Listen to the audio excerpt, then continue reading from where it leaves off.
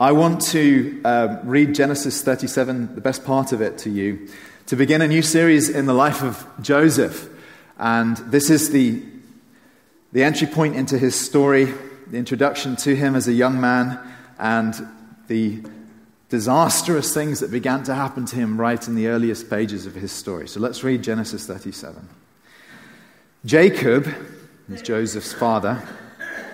Jacob lived in the land of his father's sojournings in the land of Canaan.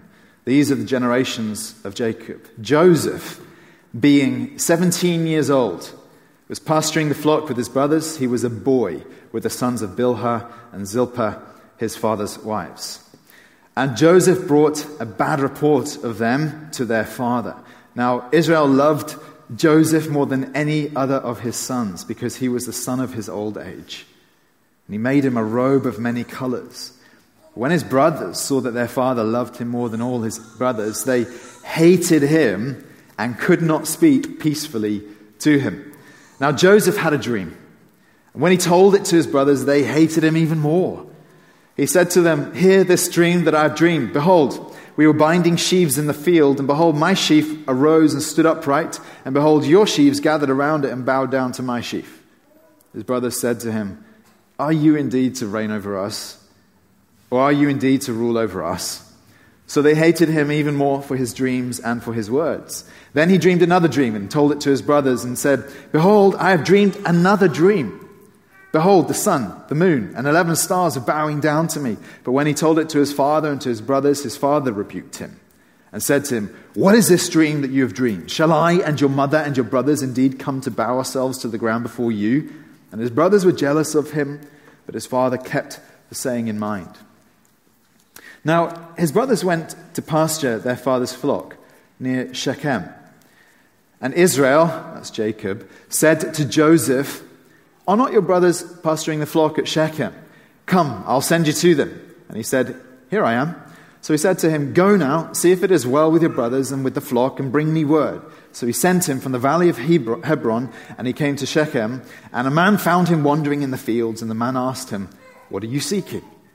"I am seeking my brothers," he said. "Tell me, please, where they are pasturing the flock." And the man said, "They've gone away, for I heard them say, 'Let us go to Dothan.'" So Joseph went after his brothers and found them at Dothan. They saw him from afar, and before he came near to them, they conspired against him to kill him. They said to one another, "Here comes this dreamer," or it can be translated, "this master of dreams.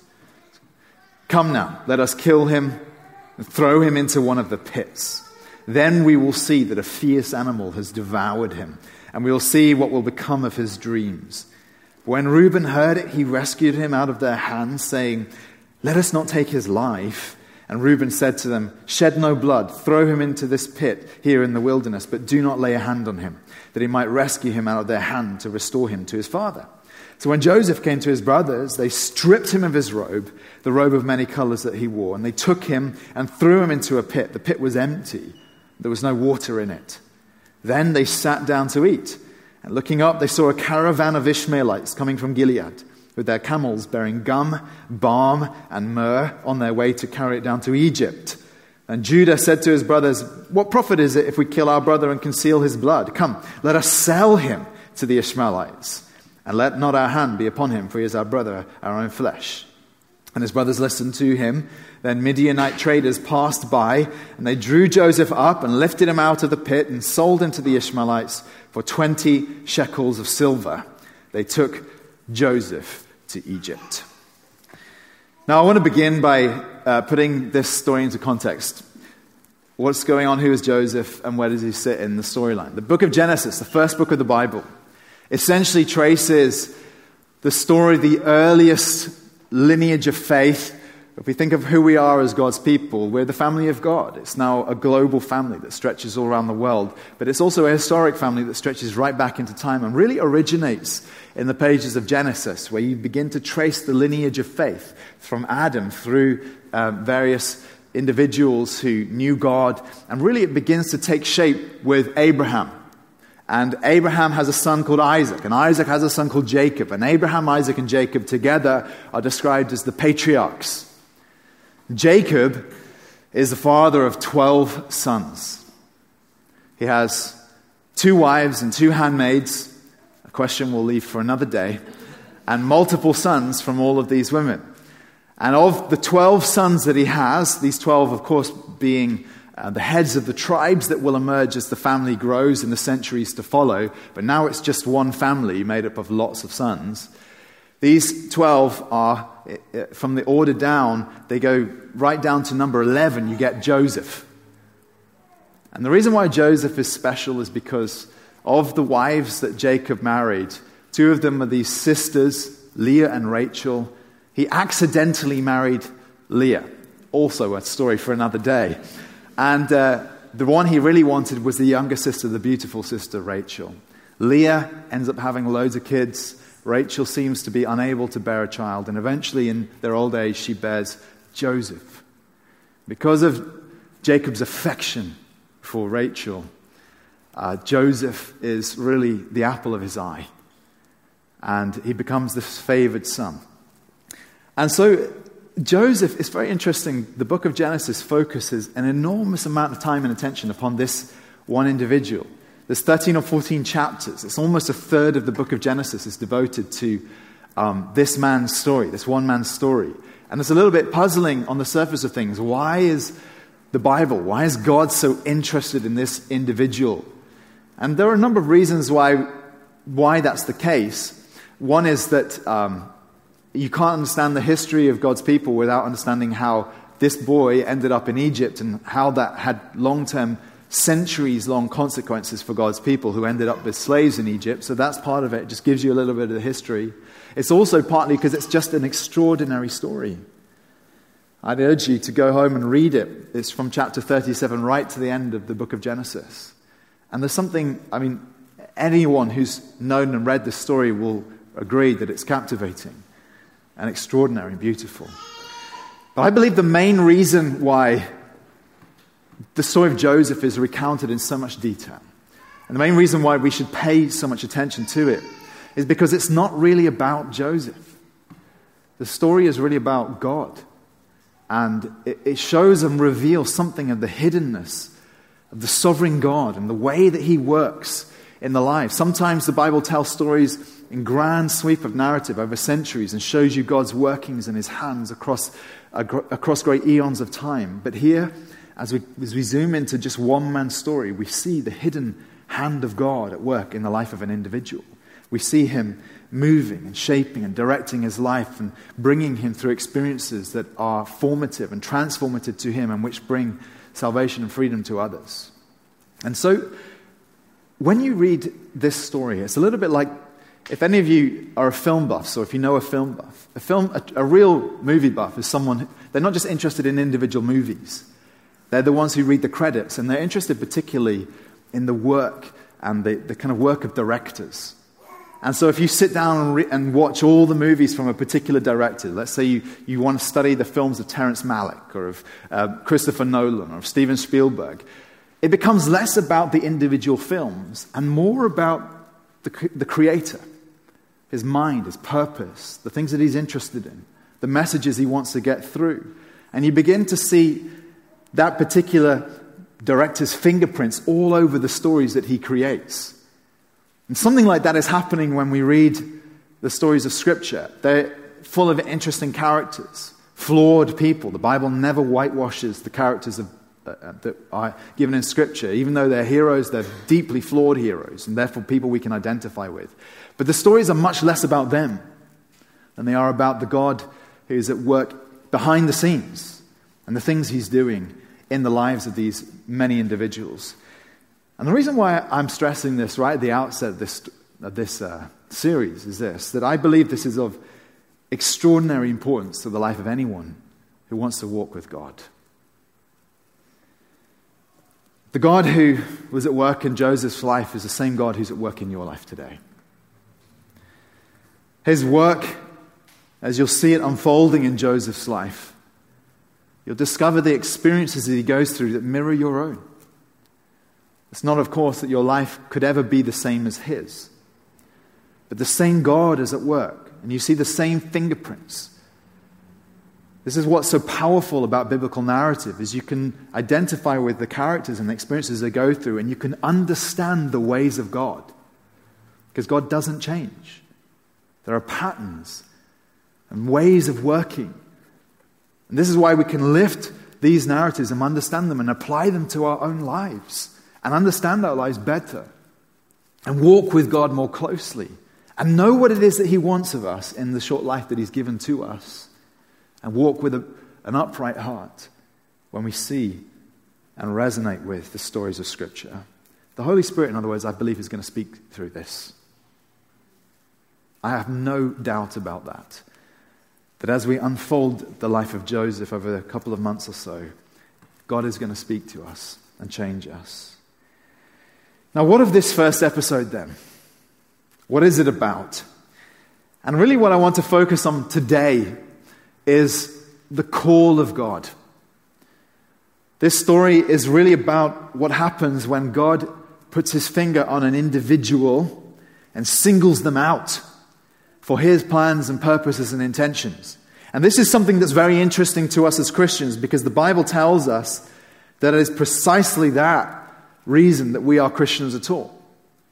God, you are not a Christian because you chose to follow Jesus. You're a Christian because God singled you out. That's what the Bible says. Now, to your experience and from your perspective, you say, you can understand the reasons that brought you into experience of God and why you then chose to follow Christ. And you can understand the steps and you can tell your story from your perspective. I understand that. But the Bible tells us, look, step out of the picture and you'll recognize that it was the call of God. God singled you out. And the Bible is emphatic on this point. For example, in Ephesians 1, it says this: "Blessed be the God and Father of our Lord Jesus Christ, who has blessed us in Christ with every spiritual blessing in the heavenly places, even as He chose us in Him before the foundation of the world." He predestined us, it says, for adoption as sons through Jesus Christ, according to the purpose of His will. So when you see God put His hand on the life of Joseph, understand, friend, that is an experience, in a sense, that's universal to every Christian in becoming part of God's family. God has chosen you, He's called you, He's singled you out, and He's invited you into His family. And also, as you begin to see God speak purpose into Joseph's life, that the calling that God speaks over Joseph is about the things that He wants him to do in this life, and the unique purposes and calling that He has, the Bible then also tells us that that is something that's true for every believer in Christ.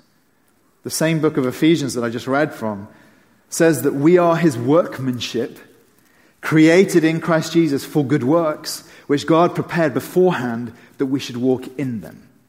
So what I'm trying to help you to see is, here's the life of Joseph, a man called by God, singled out, and then God begins to do things in his life. And we need to understand what that looks like, because, friend, if you're a believer and a follower of Christ, this is true of you also. God has called you, singled you out, and put purpose into your life. Something that's very specific to you. And therefore, the patterns that we see, the way that God deals with Joseph, I believe that these are universal things. These are things that are true of everyone who's a follower of Jesus. I'm not assuming that every one of you is a follower of Christ. Well, maybe you'll learn a little bit about what it means to follow Jesus today from looking at how God works in our lives. Now, how does this call work then? What does it mean to be set apart by God? What does it mean to be called and chosen? And what does God do in our lives when those things are true of us? Let me show you a few things that come out from this story.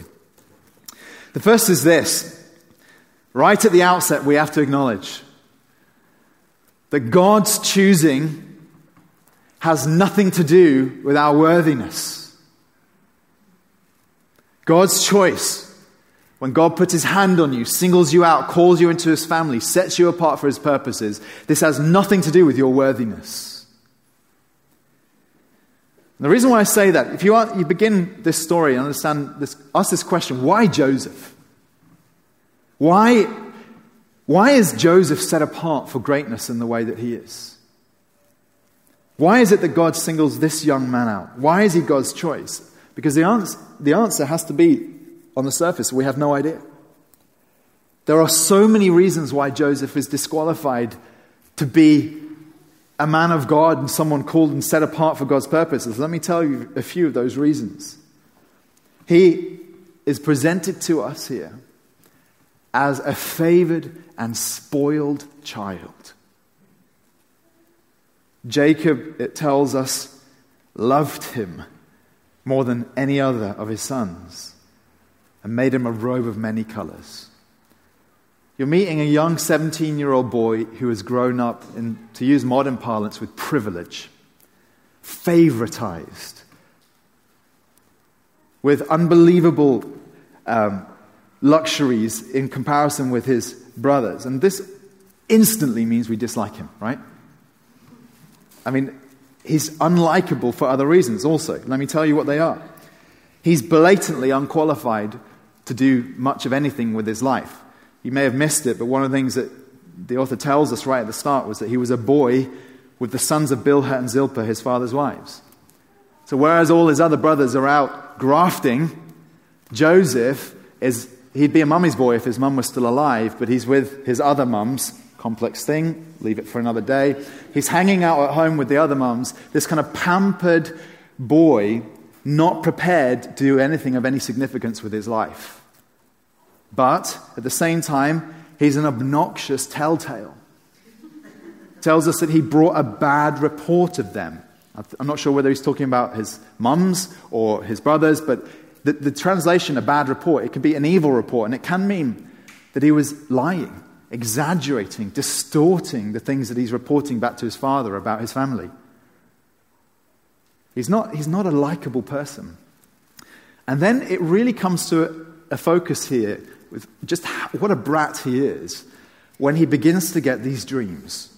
Now, the first time you can kind of forgive him. He has this dream and he sees sheaves of corn of wheat in a field and sees 11 of them bowing down to him, and he perhaps innocently relays this dream to his older brothers and tells them how they're all going to bow down to him at some point. Maybe it's naivety at this point. Maybe he's just an innocent, a 17-year-old, a little bit not worldly wise. But of course, he does it again. And the next time he has a dream, sees the stars, the sun and the moon all bowing down to him, it doesn't only include his brothers, it also includes his father and mother. Which mother? I have no idea. But one of the mothers who's still alive, bowing down to him. And the reason why, look, this is utterly ridiculous stuff. Because here he is in an honor culture where the old never bow to the young. Much later in the story of Joseph, we'll meet Jacob, his elderly, ancient father, meeting Pharaoh, the most powerful man in the world. And Pharaoh pays respects to Jacob and not vice versa. Jacob blesses Pharaoh. That's how honor cultures work. And yet here he is, a 17-year-old lad, telling his old father, you're going to bow down to me. And so unsurprisingly, no one likes him. Except his dad, of course, but even he's a bit irritated with him. And the picture is of this pampered, dishonest, arrogant, naive, stupid young boy. And the question is, well, why does God choose him? Now, even if that question hangs over his life, the fact is God does single him out. He begins to speak to him.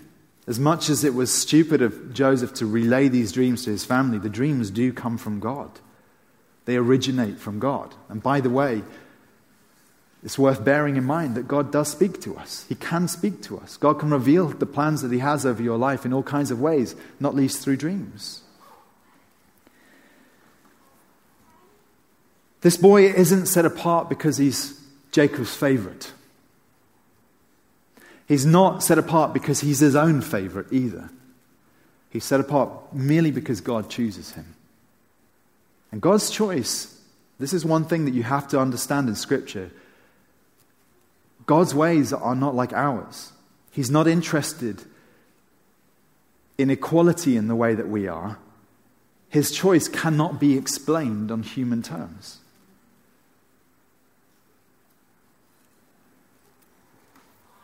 God singles him out for no reason that we can understand or gather or explain.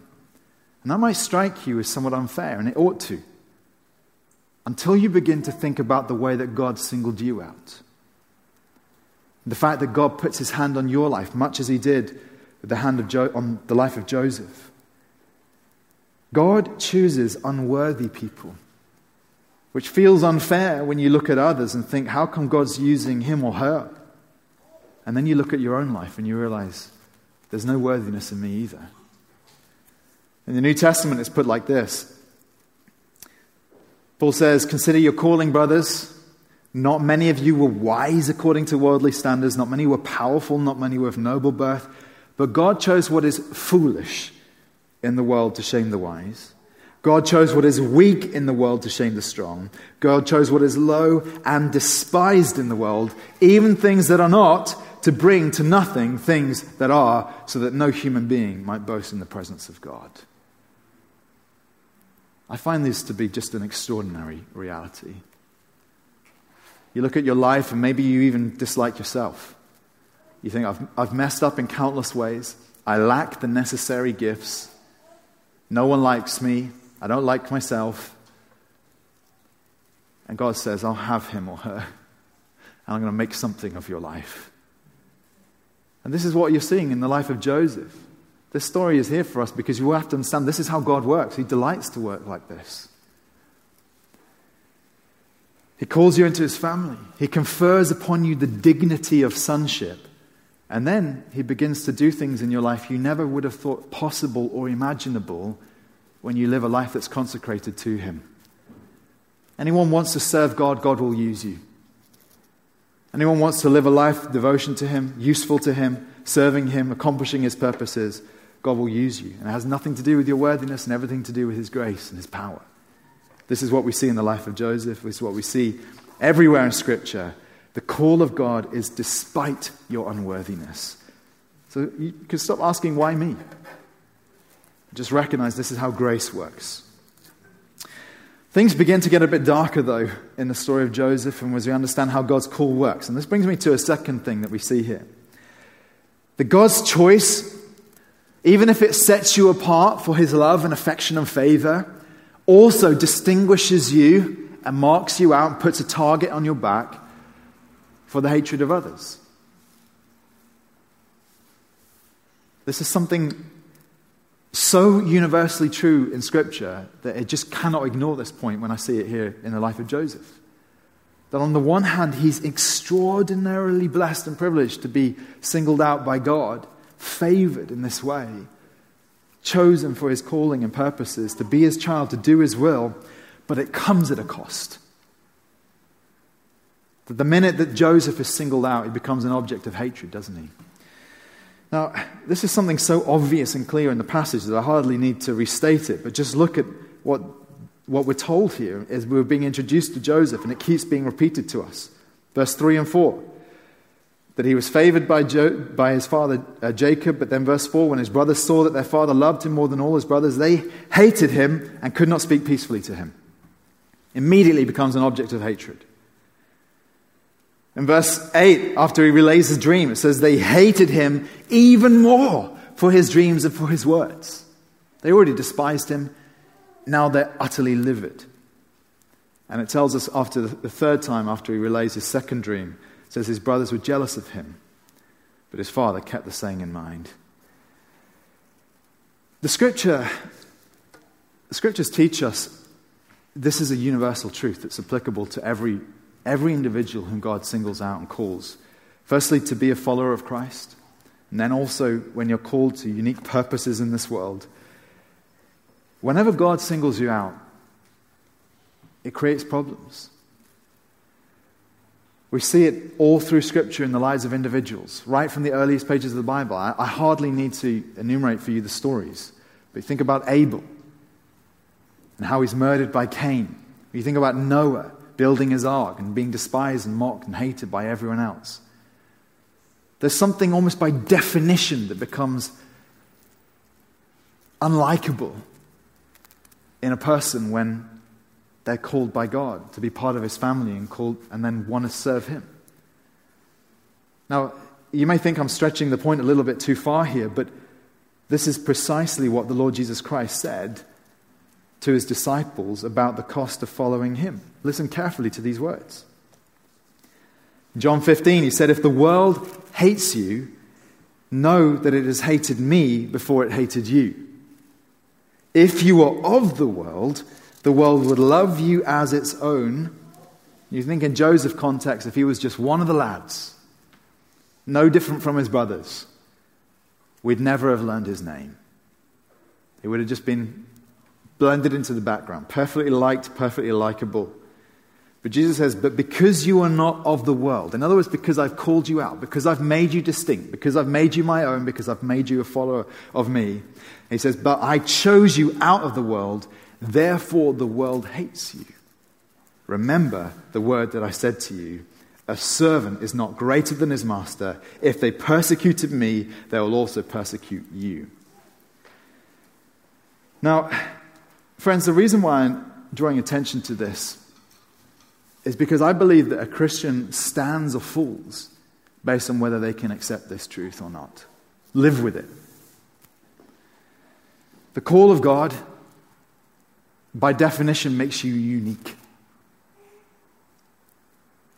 The call of God on your life makes you different. Jesus says you're not of the world. There's something of this dynamic going on in the life of Joseph. For whatever reason, God puts his hand on him and singles him out and draws him out from his brothers. And immediately he becomes the object of hatred. This is such a common pattern in Scripture. And friend, if you cannot accept this, look, let me state it negatively. When you desire the love of others, it becomes very difficult to obey Jesus.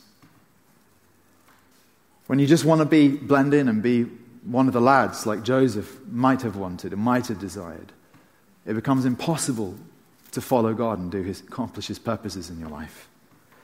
But Joseph's story, I believe, can strengthen and inspire you because, yes, he becomes an object of hatred, but all of that is worked together by God in his plans and purposes to accomplish things in him that are not accomplished in others.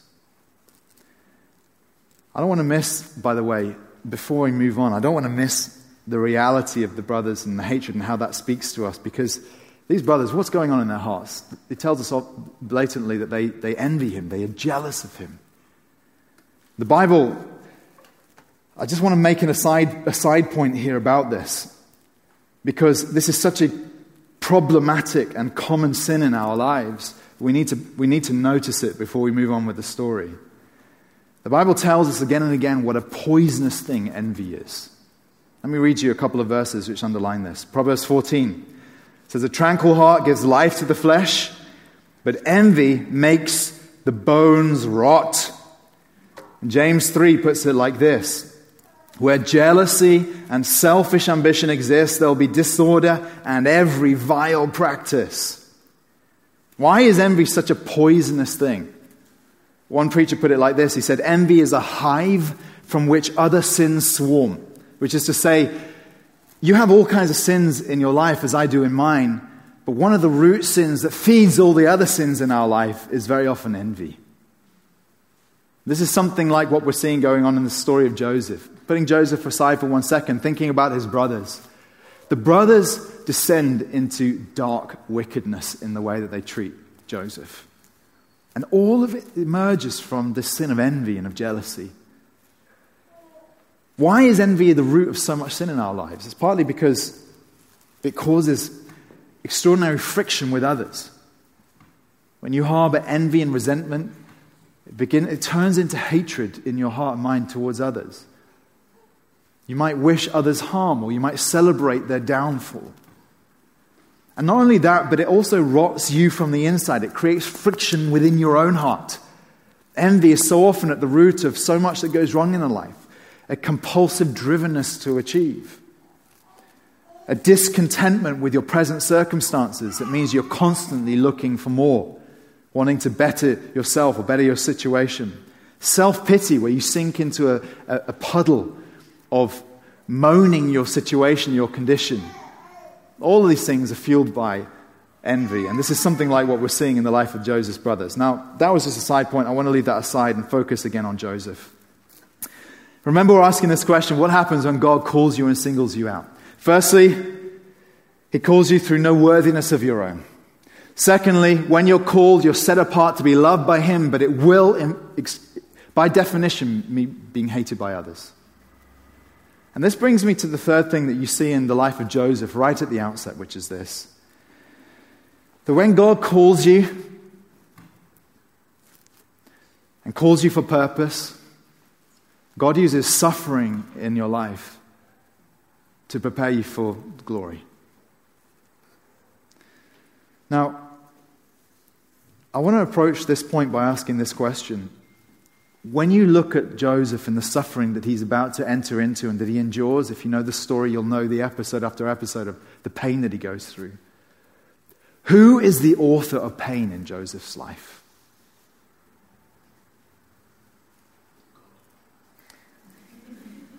At one level, you could say it's all the people around him. There's his father, who really created a problem for him by singling him out. There's his brothers, who I've just been describing their envy, which turns to wicked hatred. There's Potiphar's wife, and we'll get there at some point. And all these characters he meets who create problems for him that cause him pain, much of which is way beyond anything he deserved. But behind it all is the hand of God. That's what I was saying right at the outset. This is why this story is not really about Joseph. It's about God, and it's about the way he deals with his children and the things he does and the things he brings about and why he brings these things about. Whether you come to see this or not can be absolutely definitive of what happens in your heart and how you respond to pain. When you go through pain and you cannot understand the goodness of God and why God might have brought this about, it drives you away from him. But Joseph doesn't come to that conclusion. I hate it when people reveal the end of a film before I've seen it, but jumping right to the end of Joseph's story, one of the last things that we hear him say in the book of Genesis is speaking to his brothers after he's reconciled. And he says to them this striking statement, which I think is so important. You have to know it now to understand anything about what God is up to in his life. He says, "As for you, brothers, you meant evil against me." This is decades later. "You meant evil against me, but God meant it for good, to bring it about that many people should be kept alive as they are to this day." Why does Joseph have to suffer so much as someone called by God to be his child and to serve him? Really, the answer is this, that as we meet him, there is an enormous gulf between the character of this 17-year-old boy and the calling that God has over his life. The call that God puts on him carries extraordinary dignity and responsibility. He becomes one of the most powerful people in the world. He accomplishes things of unbelievable importance within the history of Scripture. He preserves God's people, essentially, by saving them. That's his calling. But as you know, we meet him as a 17-year-old with soft hands, an arrogant heart, totally unlikable, totally unprepared for responsibility. And that great gulf between the character of this young man and the calling that God confers on him, I think explains so much of what happens within the life of Joseph and why God treats him the way he does, why he exposes him to pain. Now, I believe this has universal application to the lives of Christians. When God found you, there was a gulf between your character, the form of your life, and what it is that he was calling you into. Firstly, to be his child, part of your calling. And the scripture talks about, Paul prays for believers to become worthy of the calling that they've received. So you get called long before you're worthy, then God wants to make you worthy of the calling. There's a great gulf between these things. What were you like when God found you, if indeed you're a follower of Jesus?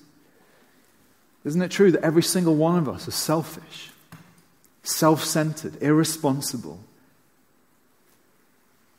pursuing pleasure, pursuing our own temporary fulfillment, prideful, indulgent.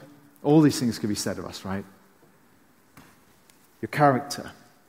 And what is it that Christ calls you to? Nothing short of imitating him, being sanctified and formed and transformed into his image to become Christ-like, bearing the sense of responsibility for the world that Christ himself carried, the love for all men, being humble, broken in spirit so that you don't consider yourself above others, living a life of service, of pouring your life out for others, not sitting in self-pity and self-obsession.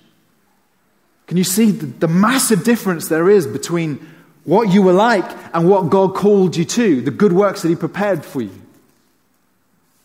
And then the question comes, well, how does God get you from there to there? And the answer that the Bible shows us time and time again is that he inflicts pain upon us. It's not the only tool that God uses to change us, but it's certainly the one that we're being introduced to here in the life of Joseph. Here he is, innocently sent out, travels about 65, 70 miles away to go and find his brothers pasturing their sheep. In those days, they wandered off to go and find fresh pastures before they would return home. And you feel this sense of looming danger, don't you, as Joseph wanders off into a distant, anonymous place, far away with this seething brood of hateful brothers. It's like that moment in horror films where someone walks into a dark basement. You're like, what are you doing? Or into the wood to go and look for someone. You think, no. This is what happens to Joseph. He wanders off and you feel the doom hanging over him as the brothers begin to plot murder in their hearts. And things quickly turn around for him, from favored, pampered son to being sold as a slave into Egypt. Pain. God allows him to endure pain. And friend, it seems to me that this is part of what the Bible tells us God does in all of us when he wants to call us and set us aside for his plans and purposes. Hebrews 12 puts it like this: it is for discipline that you have to endure. God is treating you as sons. For what son is there whom his father does not discipline? Please note, it does not describe this as punishment, but rather as discipline. And there is an enormous difference, all the difference in the world. It says, for the moment, all discipline seems painful rather than pleasant, but later it yields the peaceful fruit of righteousness to those who have been trained by it. How can you avoid this, you might ask? Well, you repent quickly. It's because of our stubbornness and our failure to repent that God has to subject us to these experiences to form and mold and shape us in order to make us useful. This is why the book of Romans keeps talking about the sufferings that Christians must endure as a good thing. He says, for example, in Romans chapter 5, that we rejoice in our sufferings, knowing that suffering produces endurance, endurance produces character, character produces hope, and hope does not put us to shame, because God's love has been poured into our hearts. In other words, there are depths of maturity that you cannot reach unless you do go through pain. You may have been watching some of the feats of endurance on the TV from these extraordinary elite athletes been watching. How do they get to that competence and ability? Well, they endure countless hours of pain. That's how you do it. Pain strengthens you and prepares you and shapes you and forms you. Sometimes at a very physical, visible level, as in their case, sometimes on the inside. Romans 8 puts it like this. Really an echo of what Joseph said to his brothers when he says, you meant it for evil, God meant it for good.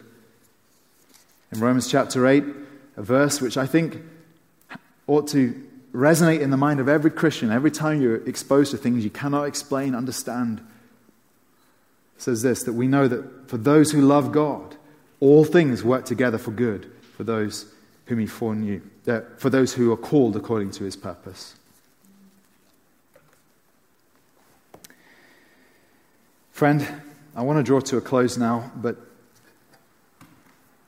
essentially I want to just speak to you. This is resonating in some level. You're going through some pain, or have done in the past, and you think, I can't explain this. Maybe it's caused you to question whether God loves you, whether it's caused you to question the goodness of God fundamentally. What the story of Joseph tells us is really two things. First of all, it tells you God has a purpose, and it is a good purpose. You see the sovereignty of God, and we'll get there. I know we've only read the first chapter so far. You see the goodness of God at work in this boy's life. The things that he could do that were impossible if it were not for the pain that he had to endure because God put him in it. And the second thing you begin to see as you look at the life of Joseph is that he begins to remind you of a Savior who suffered in your place. Just thinking about this chapter we just read. In some ways, the sufferings that Joseph endures are Christ-like. He's mocked by his brothers who call him this master of dreams, just as Christ is mocked on the cross and said, Son of God, take yourself down from the cross.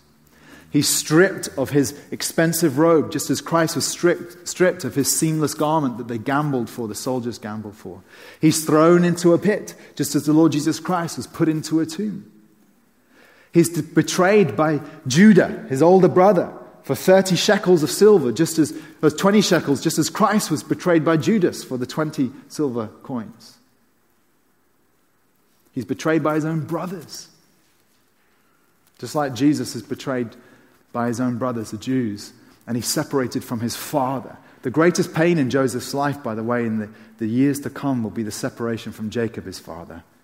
Just as the Lord Jesus Christ went to the cross, endured separation from his father, so that he could bear the sins of the world upon his shoulders.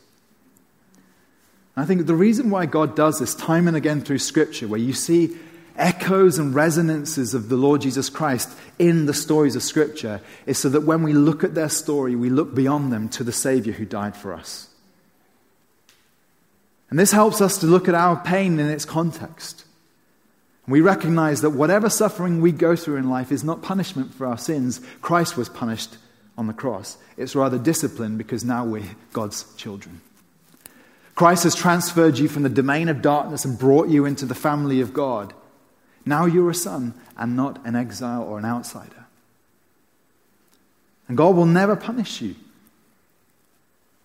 but he will discipline you. And the full extent of his anger fell upon the Lord Jesus Christ upon the cross. He has spared you from that. But his love and commitment to you means this, that he will work in your life to change you and transform you by whatever means necessary. I want to lead you in a moment of prayer in order to respond to this.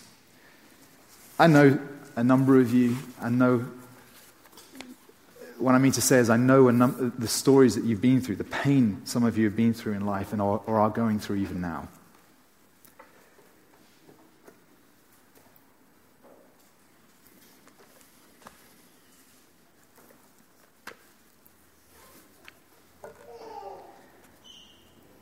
We have to take comfort when we read about the hand of God at work in the lives of his children. God never abandoned Joseph. He was with him even as he's sold into slavery. In some ways, when God exposes you to pain, it's a ratification, a confirmation of who you are as his child. God wants to work in and through that experience. I want to pray with you. Father, we thank you that in your word you have revealed to us something of your plan and purpose and the way that you deal with us as your children. And Father, our great challenge, our great difficulty is often in accepting what you've ordained. I pray that you'll begin to speak hope into hearts and minds and lives in this church. Where we look around, see and feel confusion and disorientation, or reflect on experiences that have changed us permanently, left scars. I pray, Father, that you will instill within us something of the confidence and the theology of this man Joseph, who began to understand and perceive your secret and invisible work in his life, so that everything appeared different to him. And I pray, Father, that you'll bring us from a place of darkness and hopelessness to a place of light and hope. I pray most of all that we'll see Jesus, see his work on the cross, see his devotion to us, his love for us, and his willingness to die for us. And I pray these things in the precious name of your Son. Amen.